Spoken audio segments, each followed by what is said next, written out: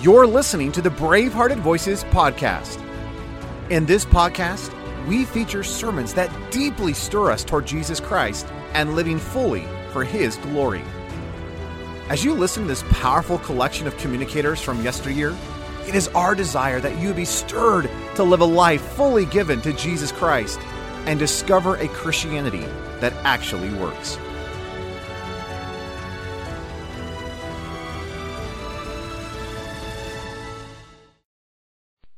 In his fourth chapter of the Epistle to the Galatians, said the Apostle Paul, in the fullness of time, God sent his Son, born of a woman, to redeem them that were under the law. The psalmist, he satisfieth the longing soul, and he filleth the hungry soul with goodness. He brought them out of darkness and the shadow of death. He brake their bands in sunder. He sent his word and healed them and delivered them from their destructions. He sent his word. Or let's put it another way. God gave us his word. The biggest thing God ever said. Jesus Christ, his incarnate Son, and our Savior and our Lord. And when God wanted to say the biggest thing he ever said, his eyes ran to and fro throughout the whole earth, looking for a young lady, hardly more than a teenager, whose heart was perfect toward him.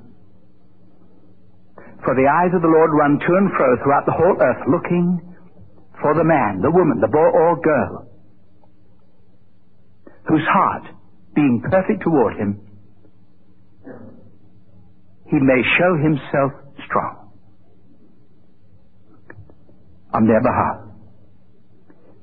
So if at the outset of this introductory evening session tonight, you turn with me just for a moment to the first chapter of Luke's Gospel, Luke and chapter 1.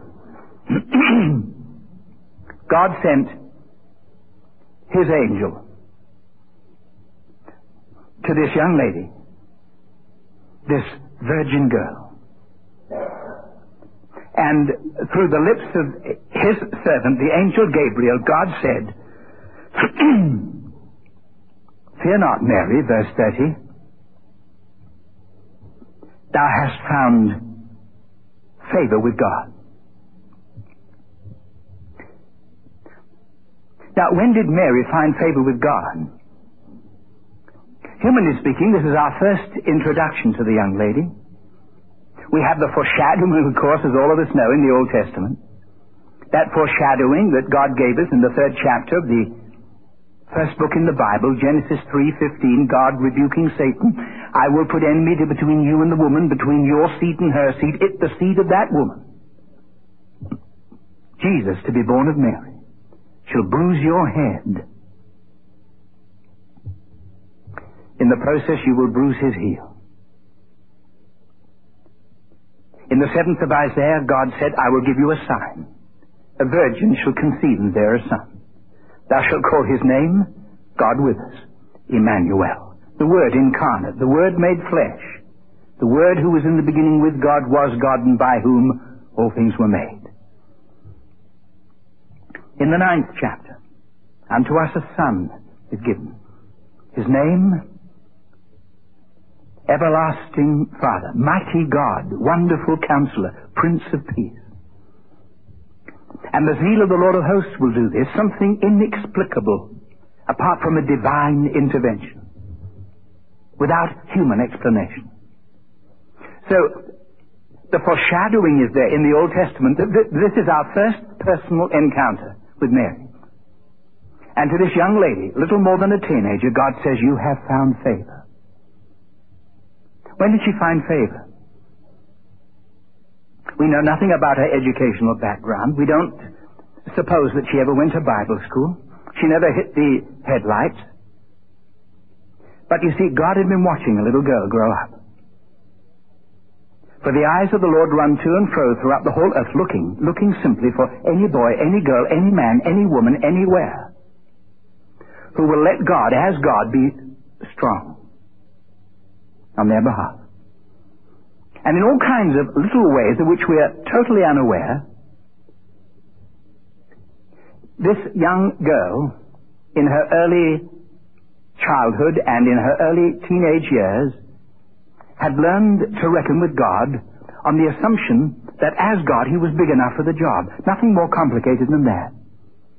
Nothing that was recorded for your information or mine, till now unnamed, unsung, unknown, unrecognized. But that's exactly where God chooses. Those through whom he's going to accomplish his timeless end.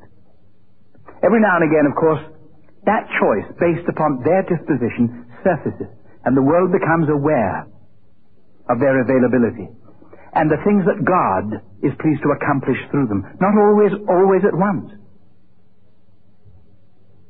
But long ever before any boy, girl, man or woman comes out into the limelight, recognized to be the human vehicle of the divine end, God's been watching.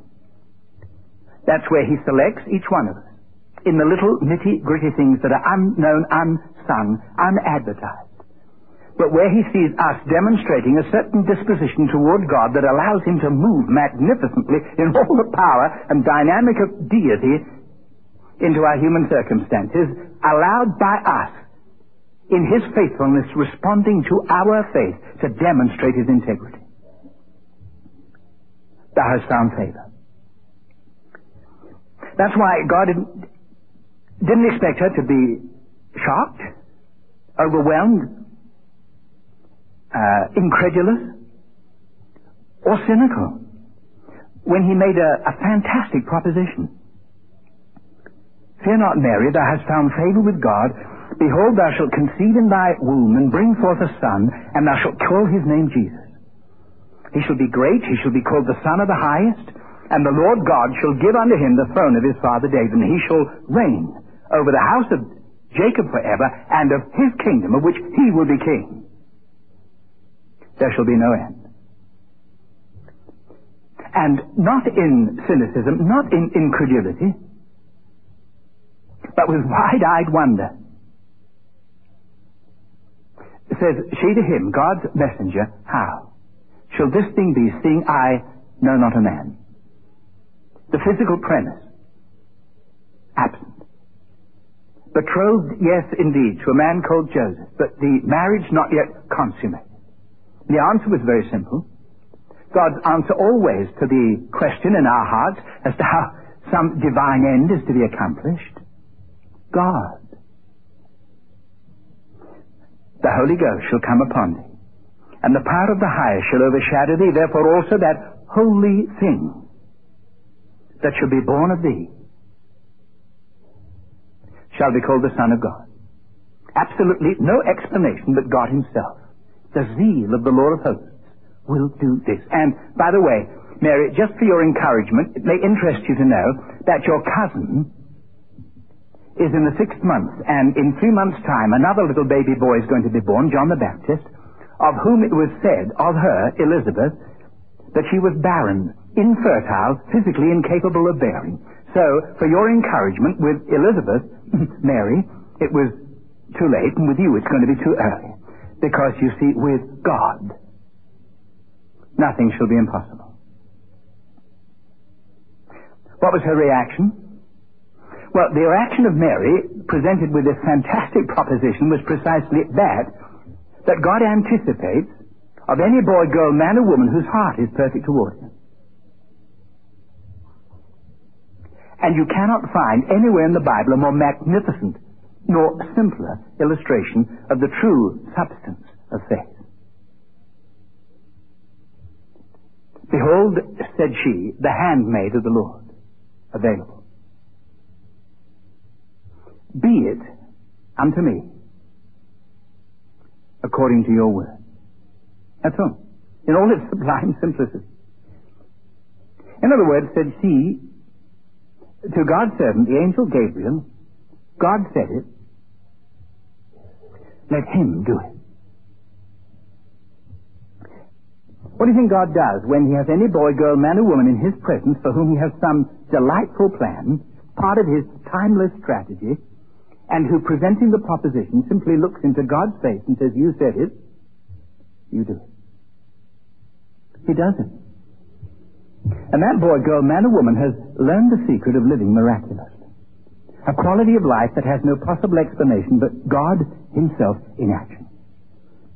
Every great missionary enterprise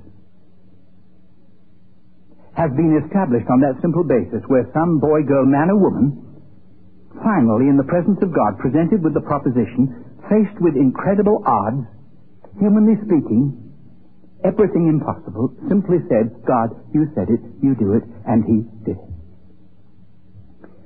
And of course, in that simple way, we discover why it is that God chooses this one and that one, and ignores so many others who to us might seem highly commendable and highly qualified. You remember how in the 5th chapter, the first of Paul's 2 epistles to the Thessalonians, faithful is he that calleth you, who will also do it. In other words, everything to which God calls you or me, he himself as God is prepared to do. So what would be illogical about anything to which God calls us? Absolutely nothing. Reiterated, of course, in the 2nd chapter of Paul's epistle to the Philippians, where he says, more in my absence than in my presence, work out your own salvation with fear and trembling, because everything that God ever gave me when I was converted, God gave you. For it is not Paul the apostle, it is God who works in you both to will and do of his good pleasure. Well, what would be illogical about anything that God wills for you and for me, if he as God, having willed it, is prepared himself as God to do it? Nothing. And this is the sheer simplicity of the Christian faith, so long as you and I are prepared to settle for God's terms. And that is that he, as God, just happens to be big enough for the job and created you and me, so engineered us, that the presence of the Creator in all the fullness and dynamic and illimitable resources that are inherently his as God, so created, so engineered man, that the presence of that Creator within the creature is indispensable to his humanity. And so all he asks of you and me is that disposition, which the Bible calls faith, that lets God do it. But you know, the Lord Jesus said in the 22nd chapter of the Gospel of Matthew, many are called, but few are chosen. Why do you imagine that the many who are called, so few are chosen? Well, I trust that by now the answer is demonstrably obvious. Faithful is he that calleth you, who will also do it. And of the many who are called, so few will let him do it.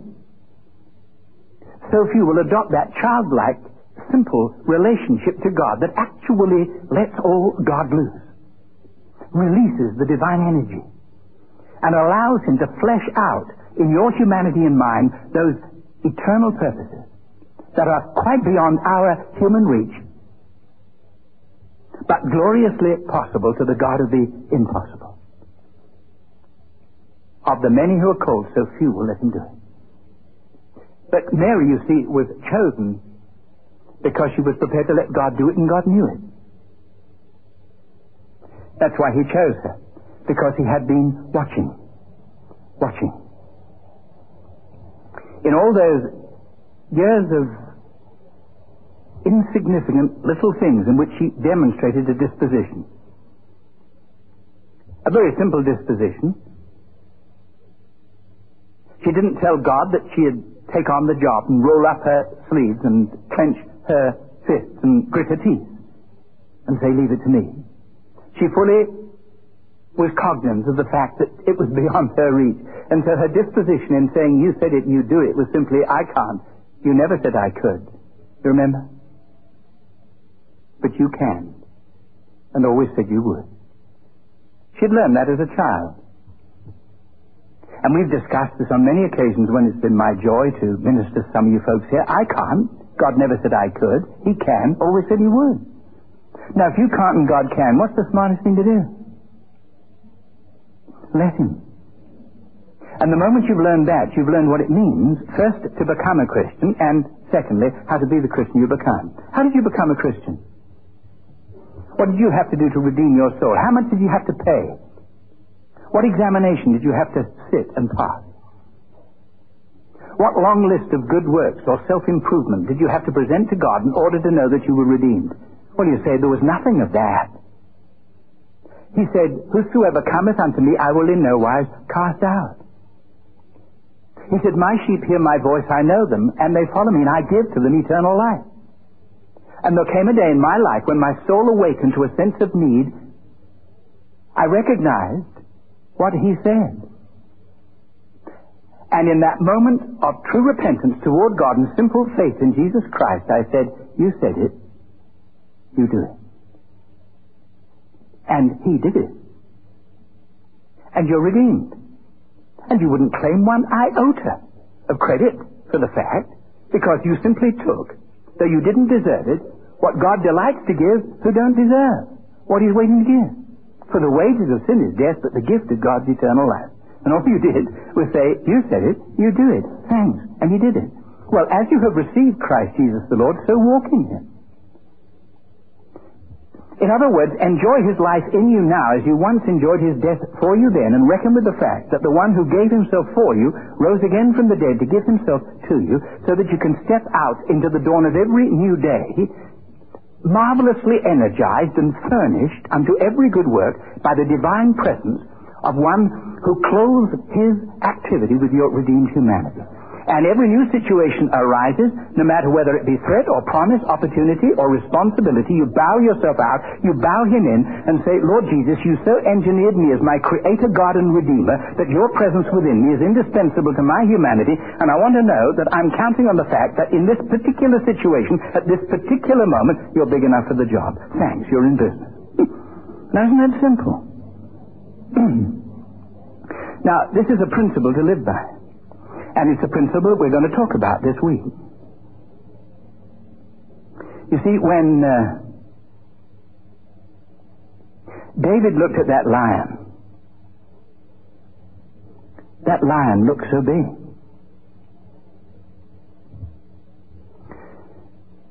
Then David looked at God. And that lion, he says, looks so small. So I slew him. Isn't that simple? You see, when he looked at the lion, it looked so big, and he felt so small. But when he looked at God, God looked so big, and the lion looked so small. So he did a very sensible thing. He slew him.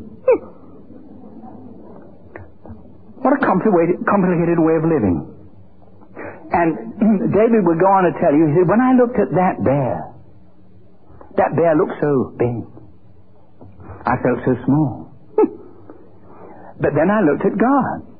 And God looked so big, and the bear looked so small.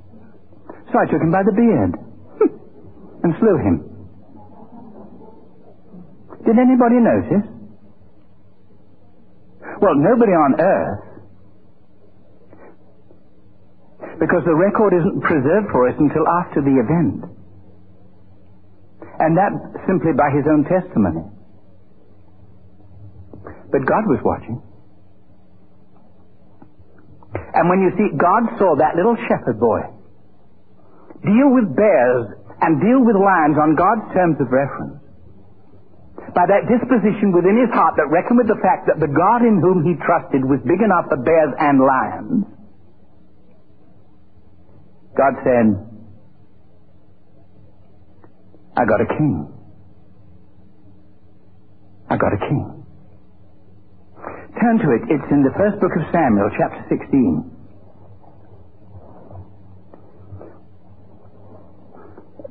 One Samuel and chapter 16.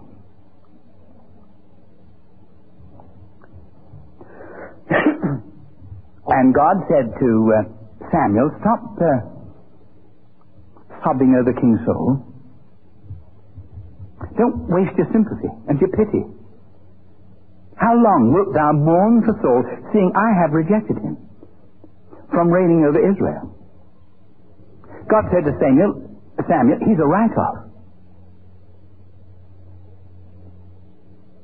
fill thine horn with oil, and go, I will send thee to Jesse, the Bethlehemite, for I have provided me a king among his sons. He said, I got a king. Now, Samuel didn't know who it was, didn't even know how many sons Jesse had, but God did. And he knew precisely which of those 8 sons would replace Saul as king of Israel. Just a little ruddy-faced shepherd boy who had learned how to deal with lions and had learned how to deal with bears on the simple basis that God just happens to be big enough to be God if only we'll let him loose and handle those situations with which we are confronted. You see, why so few of us enjoy the fantastic excitement of this miraculous quality of living that has no explanation but God himself is that we've seldom learned to let God be as big as God is. We're always trying to be man-sized for God instead of allowing God to be God-sized in the man. Now, David as a little boy had learned to let God be God-sized.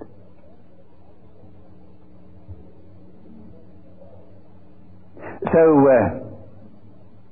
God said, thou shalt anoint unto me him whom, verse 3, I name unto thee. God wasn't in any doubt as to who was going to be king of Israel. Because you see, the eyes of the Lord run to and fro throughout the whole earth, looking for any little boy, any little girl, any man, any woman, anywhere who will let God be God.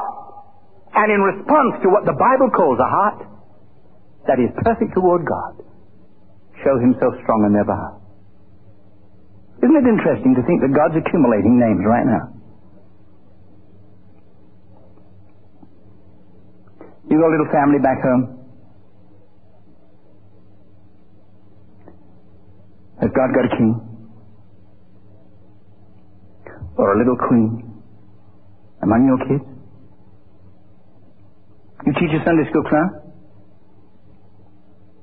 Bible class? Preach in some pulpit? When you look at those faces in front of you, some looking sleepy, others looking unpromising, some looking unintelligent. Every now and again, one who appears to be alert. Well, don't be deceived. Somebody beautifully dressed and somebody a little shabby. Somebody obviously the byproduct of an affluent society. Somebody only just making the grade. Just get excited about what you don't know. Because you see, tucked away within the heart of some boy, girl, man or woman in that congregation, God's got a king. And he knows. Because he's been watching. That bunch of rascals you teach on Sunday morning, chewing gum, looking out of the window, sticking pins in the one in front, God's got a king. In that bunch. Because all kinds of things are going on in the hearts of those kids that you don't know about.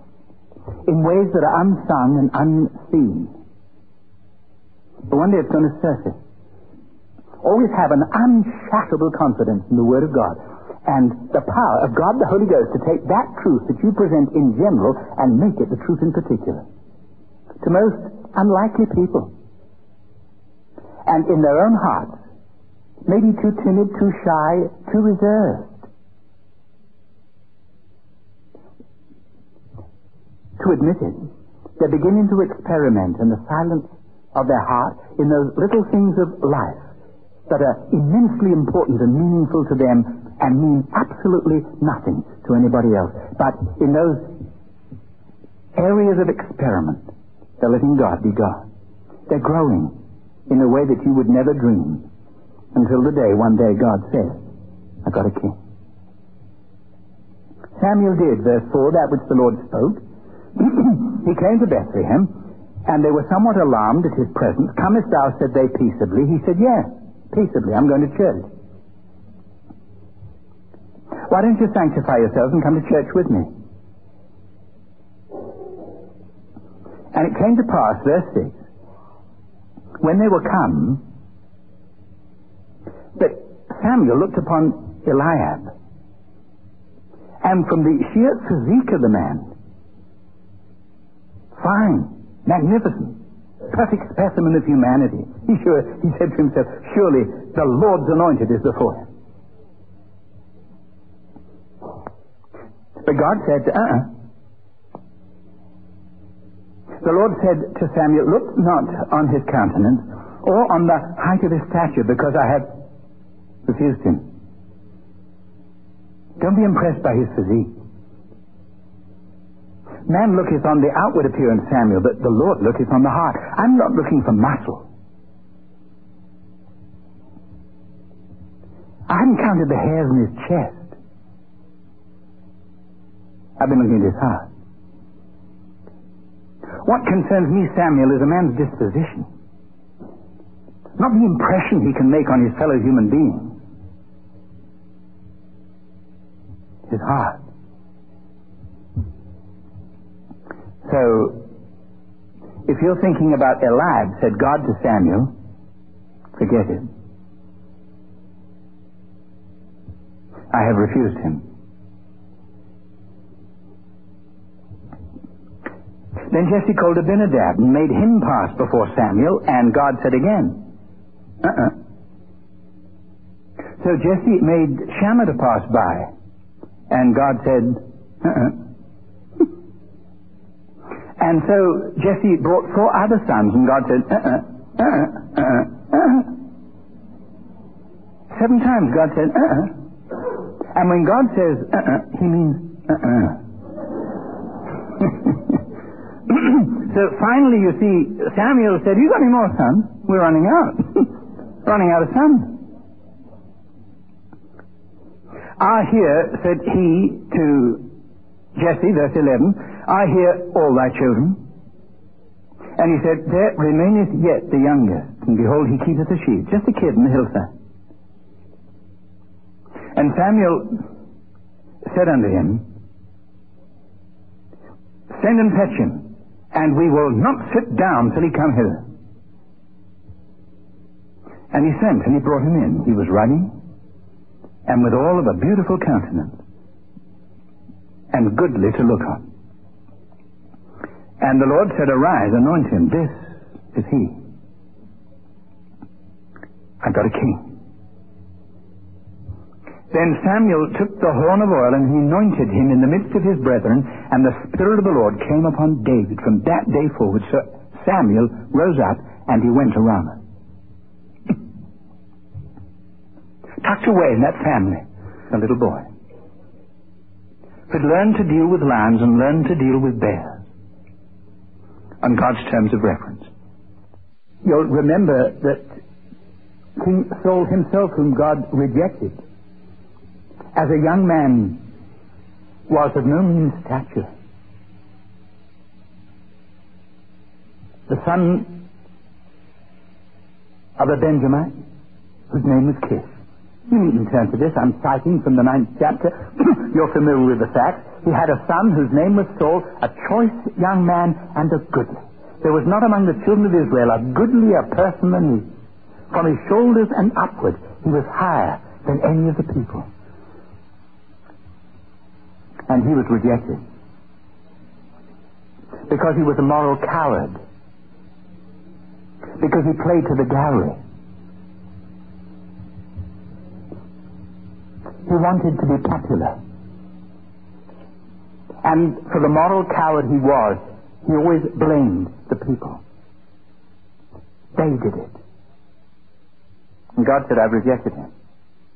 No matter how impressive he may have been as a young man, he ended up, by his own testimony, a man who played the fool.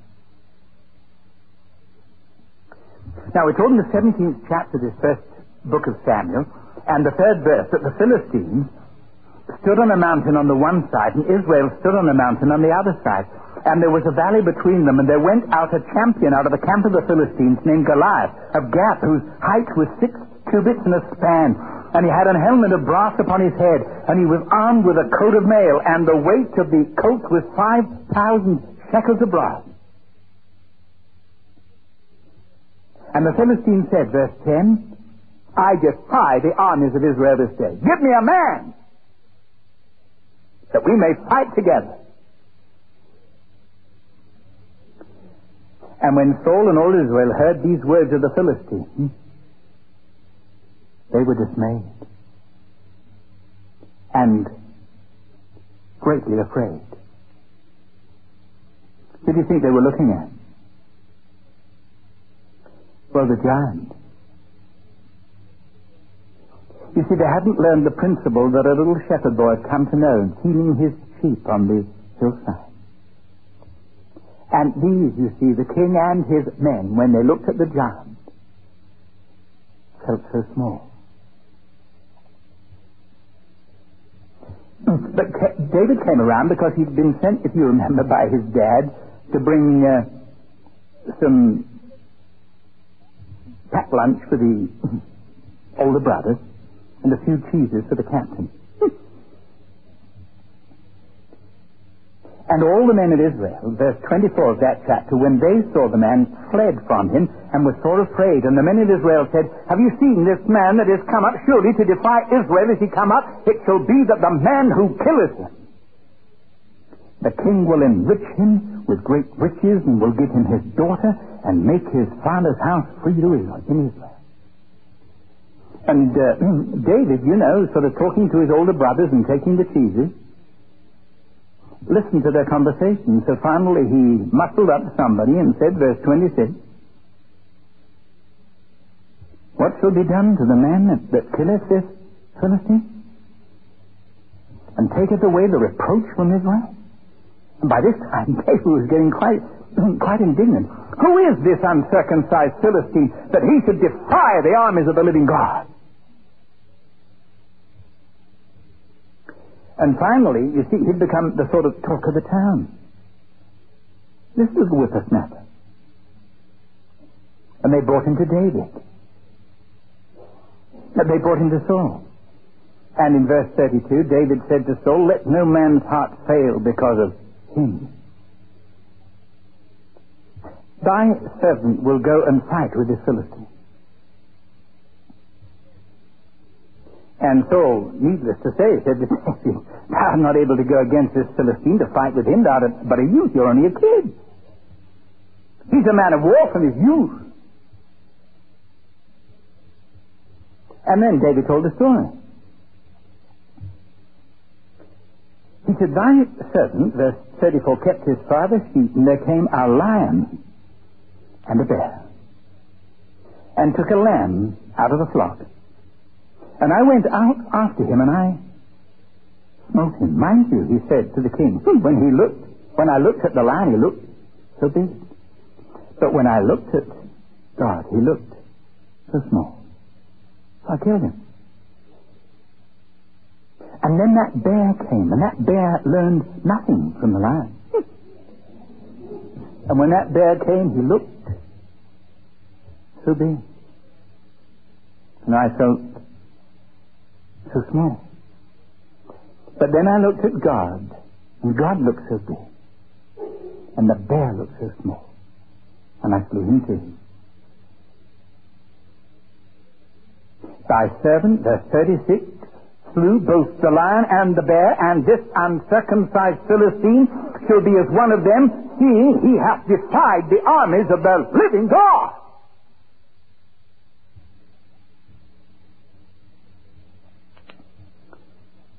The Lord that delivered me out of the paw of the lion, and the Lord that delivered me out of the paw of the bear, he, that God, will deliver me out of the hand of this Philistine. Not much point in arguing with David. And so said, go, and the Lord be with thee. Very pious thought. He'd much rather David go than go himself. And David, we're told in verse 40, took his staff in his hand, chose him 5 smooth stones out of the brook, and his sling in his hand. Of course, when the Philistine came, he mocked him and said, you think I'm a dog that you come out against me with a stick? And the Philistine cursed David by his God.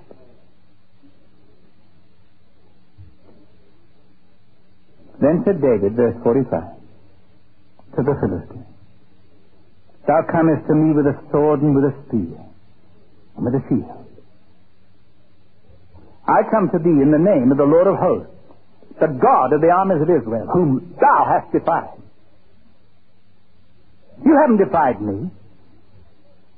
You haven't defied King Saul. You haven't defied this army of men. You've defied the living God. This day will the Lord deliver thee into my hand.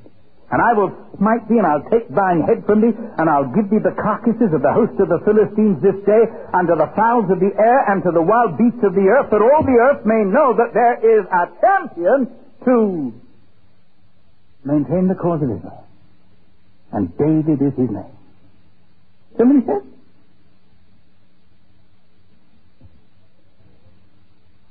That all the earth may know that there is a God in Israel. A real one. A living one. Not a rubber dummy. Not just a name. Not a stained glass window. Not a melancholy history of somebody who lived long ago. But a God who's alive and well and very much in business, that all the earth may know that there is a God in Israel. And all this assembly shall know that the Lord saveth not with sword and spear, for the battle is the Lord's, and he will give you into our hands.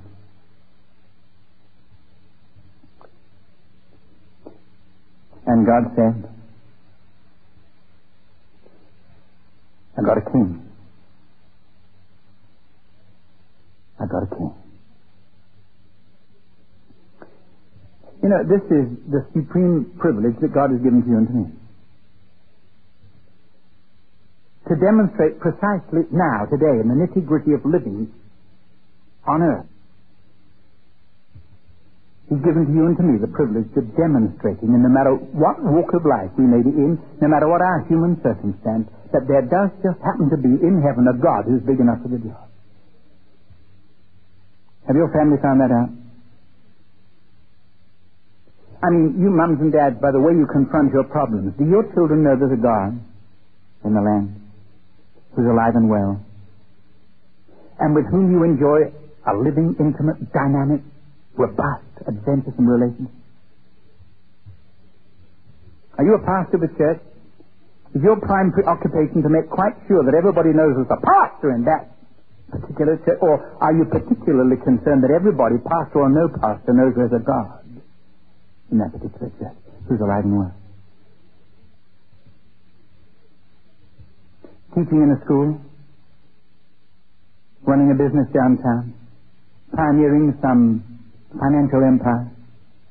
What's your prime preoccupation? What are you primarily concerned about? That everybody recognizes just how smart you are in business? Or how fine you are a coach because your team always wins? What's your supreme preoccupation?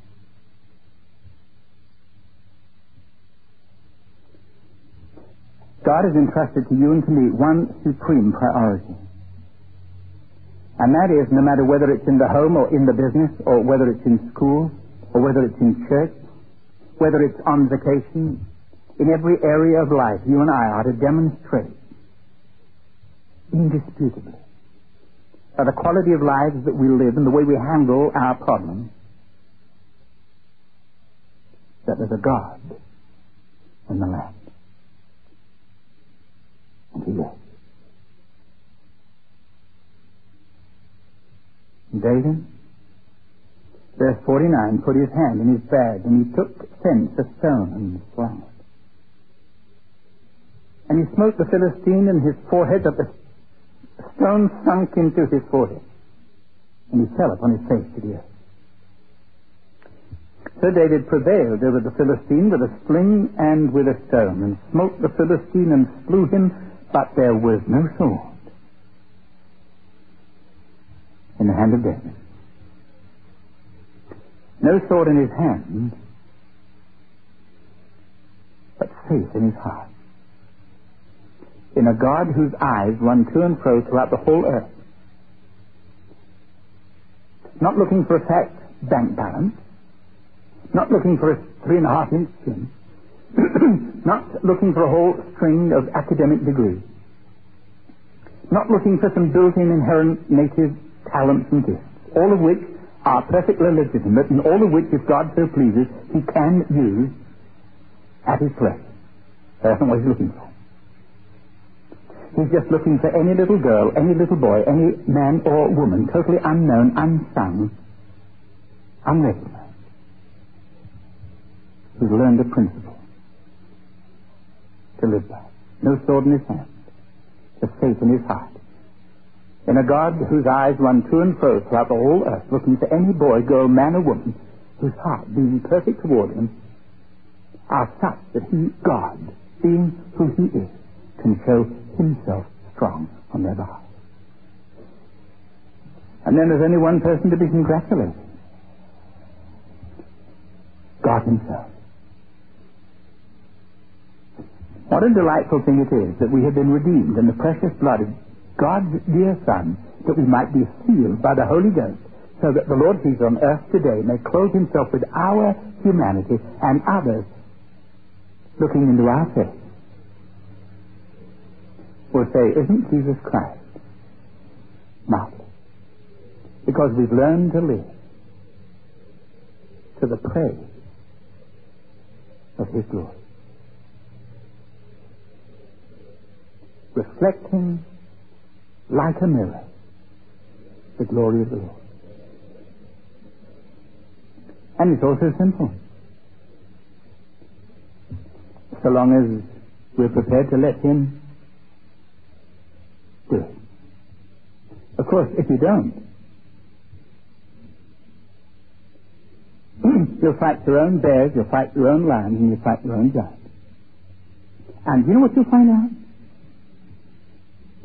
That the bears and lions and giants that you need are just as big as you think they are when you look at yourself instead of looking at God. But he's called us to reign in life by one Christ Jesus and be more than conquerors through him that loved us, and to embark upon that incredible adventure whereby as every new day dawns, making ourselves available to the living Christ who's promised to clothe himself with our humanity in all his divine activities. We look into his face and say, you said it. You did it. I can't, but you can. And that's all I need to know. Let's go.